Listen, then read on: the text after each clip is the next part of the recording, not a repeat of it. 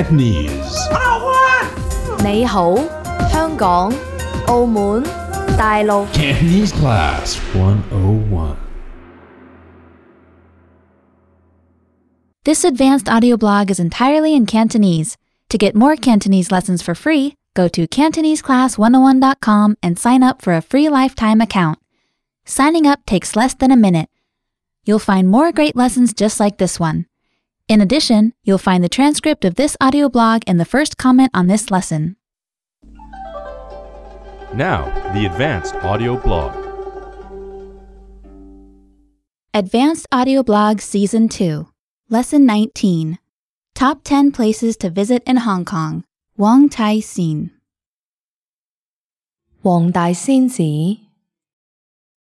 作為一個後生仔，我實在唔能夠違背良心講話我熱愛中國傳統，因為中國傳統往往就意味住早睡早起、行山行船、封建迷信、整鬼整怪、聽老人話、冇得駁嘴。但可惜作為一個後生仔，擁有龐大嘅家族，係冇可能唔去面對及被迫接受呢一切嘅。每年大年初一，我都真正咁領會到港人對黃大仙嘅崇拜。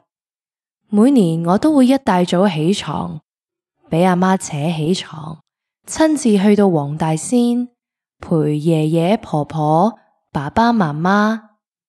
而每年都會發現嚟參拜嘅人多到爆，好似真係裝住香就成世都唔使做咁。不過雖然密密麻麻，但都算係秩序井然。每個人都係好虔誠咁希望黃大仙能夠保佑自己同埋屋企人，無論係求福定係求財。天氣唔係咁好，天空飄住毛毛細雨，地面又濕又滑，每個人手裏面都舉住大香，跪喺地上面，口中念念有詞，叩拜神靈。呢個時候我就梗係俾啲香分到飆眼淚。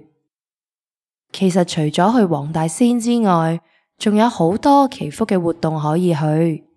點解唔選擇一個唔使咁早起床咁辛苦嘅呢？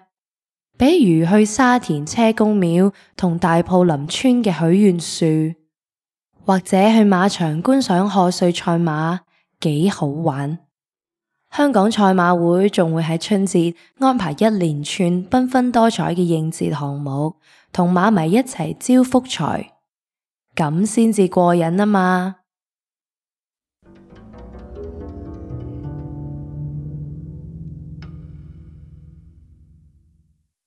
！Remember to go to CantoneseClass101.com and sign up for your free lifetime account. Signing up takes less than a minute. You'll find more great lessons just like this one. Visit CantoneseClass101.com.